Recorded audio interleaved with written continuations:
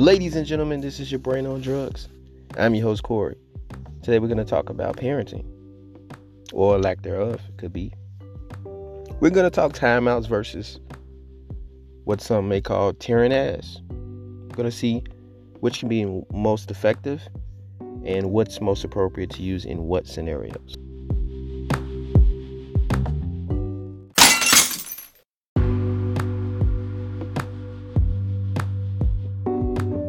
Okay, look, parenting can be tough. There's like no manual on it. There's no schooling for it. So you got to kind of learn as you go. You can learn from other people's experiences. You can take some things from your parents, how they raised you, or people that you know who have kids that are older.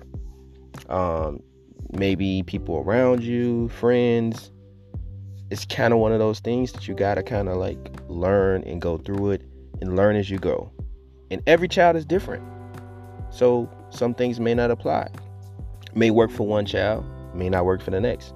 Also, you have to parent that's appropriate and that fits the times. We can't parent the same way that people parented 20 years ago, 10 years ago, so things are a lot different. So we have to do what fits best for the child and what's most appropriate for the age and for the time.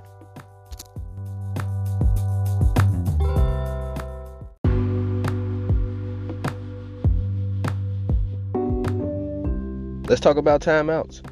Timeouts are a thing that's used in organizations, mostly professional organizations that deal with children, daycares, schools, churches, things of that nature, where they're not directly the parent and it's the political correct thing to do without them getting in any kind of trouble or facing any lawsuits or anything like that. Some people feel like timeouts are not effective. It depends on the child. Some children, if they're removed from what they're doing, activities, especially if it involves other kids, and they feel like they're being isolated, it can be a embarrassing thing for them, and it can check them and say, hey, look, you're going to go over here, take some time to yourself, think about your actions, your behavior, and when you're ready, or when I say you're ready, you can come back and join. For some kids, that's it, that's enough. They get it after that. Some people tend to associate timeouts with ethnicity. Some people think that certain ethnicities only option for reprimanding a child is timeouts. And some people think other ethnicities use other methods more often. I think timeouts can be most effective. Well, first, I'll say this. Let's go by age groups. Timeouts can start at toddler age group. I say you calm them down, because toddlers like to have tantrums and falling out and things of that nature. So you can, softly touch them and let them know you're serious. Get down to their level, because at that point they'll know you're serious. And when you're eye level with them and you're looking them in the eye, I think that's a sign of showing them that, hey, look, I'm on the same level as you. Maybe they'll understand it better, as opposed to you looking down and standing over them. They'll feel more intimidated that way, I believe. But you get down eye level with them and you say, hey, you got to relax, calm down, take some time, and reset. It's okay. You don't have to do this. You don't have to act like that. Tell me what's wrong. Explain to me what's going on. I'm going to try to figure it out. What do you want? Use your words. Key thing to say is use your words. Because toddlers, young, they may not have the most extensive vocabulary. So their way of expressing themselves or communicating is through crying or having fits and falling out. Moving on, I'll say once you get to the little kid stage, once you're beyond the toddler stage, they know they're better with communicating. They know how to use their words. And at that point, you can say, hey, look, You go stand over here, find a designated spot. You go stand over there for 10 seconds or however long you count to 10, take a deep breath, get yourself together, reset, and then you can come back over here when you're ready, when you're calm, you're ready to talk, or you're ready to, change your behavior, reset, and then we can go from there. What I'm finding that modern day timeouts, as far as on the school level and how the school deals with them, they don't like have the child go sit in the corner and move the desk. They exclude the child, remove the child from the entire classroom. And I understand it because teachers have a job to do. So they feel like, look, I can't have this one child that's distracting everyone else. I still have a class to teach. I still have things I need to get done. So I'm going to remove this child from the classroom so that I can keep my attention and focus on the other students and not interrupt or disrupt my program. Is that more effective than maybe moving the desk in the corner or having them stand in the corner? I don't know. Because at that point, you got that embarrassment fact of the child, and that may not work. That may make the behavior worse because everybody's looking at them. They're the center of attention. And also that probably will distract other students too. So now they're not focusing on the teacher or looking at the teacher. They're looking at the student that's in the corner or the desk that's over in the end of the room. So that may not be effective. Now, I don't think timeouts are really effective for any age above maybe 10. At that point, I think other things need to be incorporated.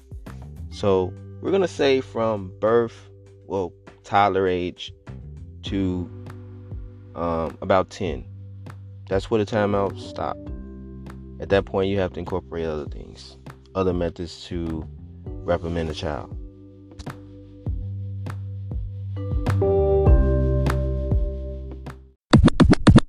Now let's get to the good stuff. This is what everybody want to talk about, so let's talk about it. Many people call it different things. They call it whoopings or tearing ass or discipline, but discipline can be different methods other than physical things. So I don't think discipline is the correct word to use, but nonetheless, here we go. So when I was growing up, my mom didn't hesitate to use physical discipline as a way to reprimand me.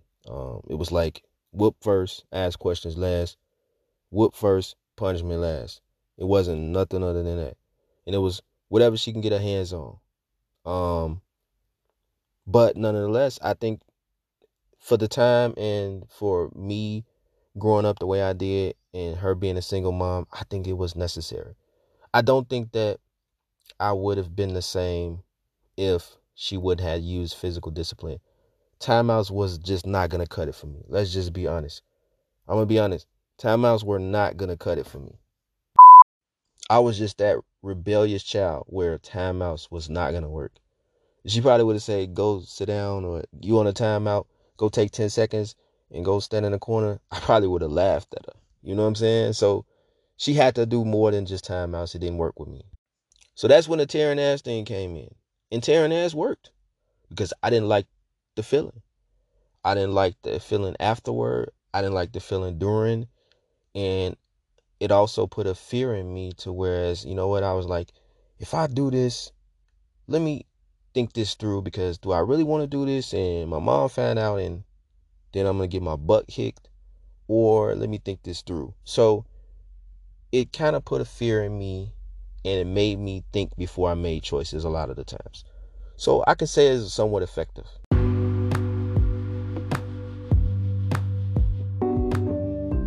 Now, for kids in today's generation, it may not be as effective. You may need a combination of 3 things, which may be the best thing. Combination of punishment, which is like taking things away that they like, they enjoy, excluding them from activities that they may like and enjoy, limiting technology, gadgets, things like that, taking away money.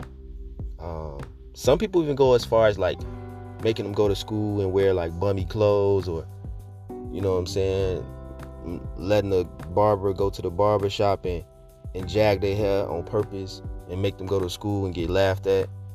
That can be a little excessive, but for some people it works.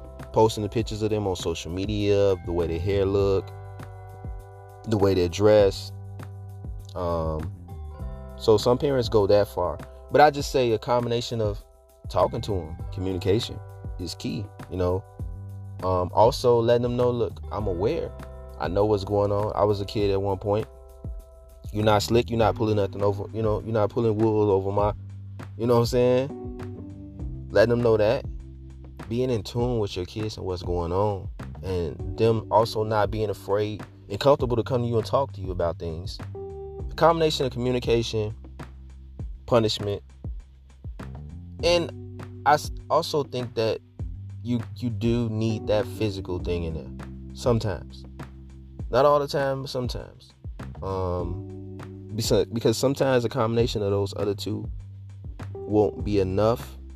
You may need that third thing in there.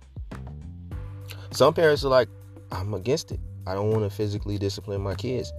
I don't want to put hands on my kids. I don't think it's right. Some parents are like, nope, I ain't trying to hear that. They're going to get their ass whooped. It is what it is. Take me to jail. Do whatever you do. Call the police and tell them I whooped you. I'll call them and tell them whatever. So some people still have that old school, back in the day attitude where they're like, I'm going to whoop my kids. I don't care what nobody say. Nobody's going to stop me. And it is what it is. It's a lot of pressures on the kids these days. It's not like even 10 years ago, you didn't have social media to the extent that you have now. So, you got Snapchat, you got TikTok, you got Thriller, it's like 20 different social media sites. So kids have much more pressure, I think, than the previous generation, where there may only been Black Planet within the introduction of Facebook. Now we have, they got 10 more social media. So it's a lot more pressure on them to kind of fit in society and fit these images of and be popular and be liked. Because that's what the whole point of all of the social media themes is to be liked, to be accepted, to connect with other people. It's just a big high school popularity contest online, pretty much. So with that, the parents got to adjust. You got to find new ways to, new and effective ways to reprimand your kids if they're misbehaving, if they're not listening. So you got to be creative in a sense, come up with different ways. I see some parents, they follow their kids on social media with or without them knowing, to be in tune with what they're doing. I see some parents that actually say, you know what? I'm restricting my kids from social media. My kids are not allowed to have TikTok, Snapchat, Facebook, Instagram, any of that. And then you have those parents that just are totally oblivious to all of that stuff. And they don't have a clue. And they don't know what their kids doing, what's going on with their kids. And then they later find out.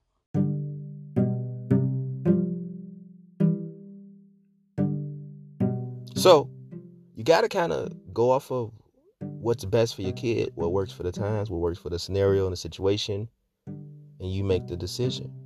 Whether it's timeouts or tearing ass, you decide. But at the end of the day, you want what's best for your kids. And that's all that matters. I'm your host, Corey. This is your Brain on Drugs. Y'all take care. I'm out.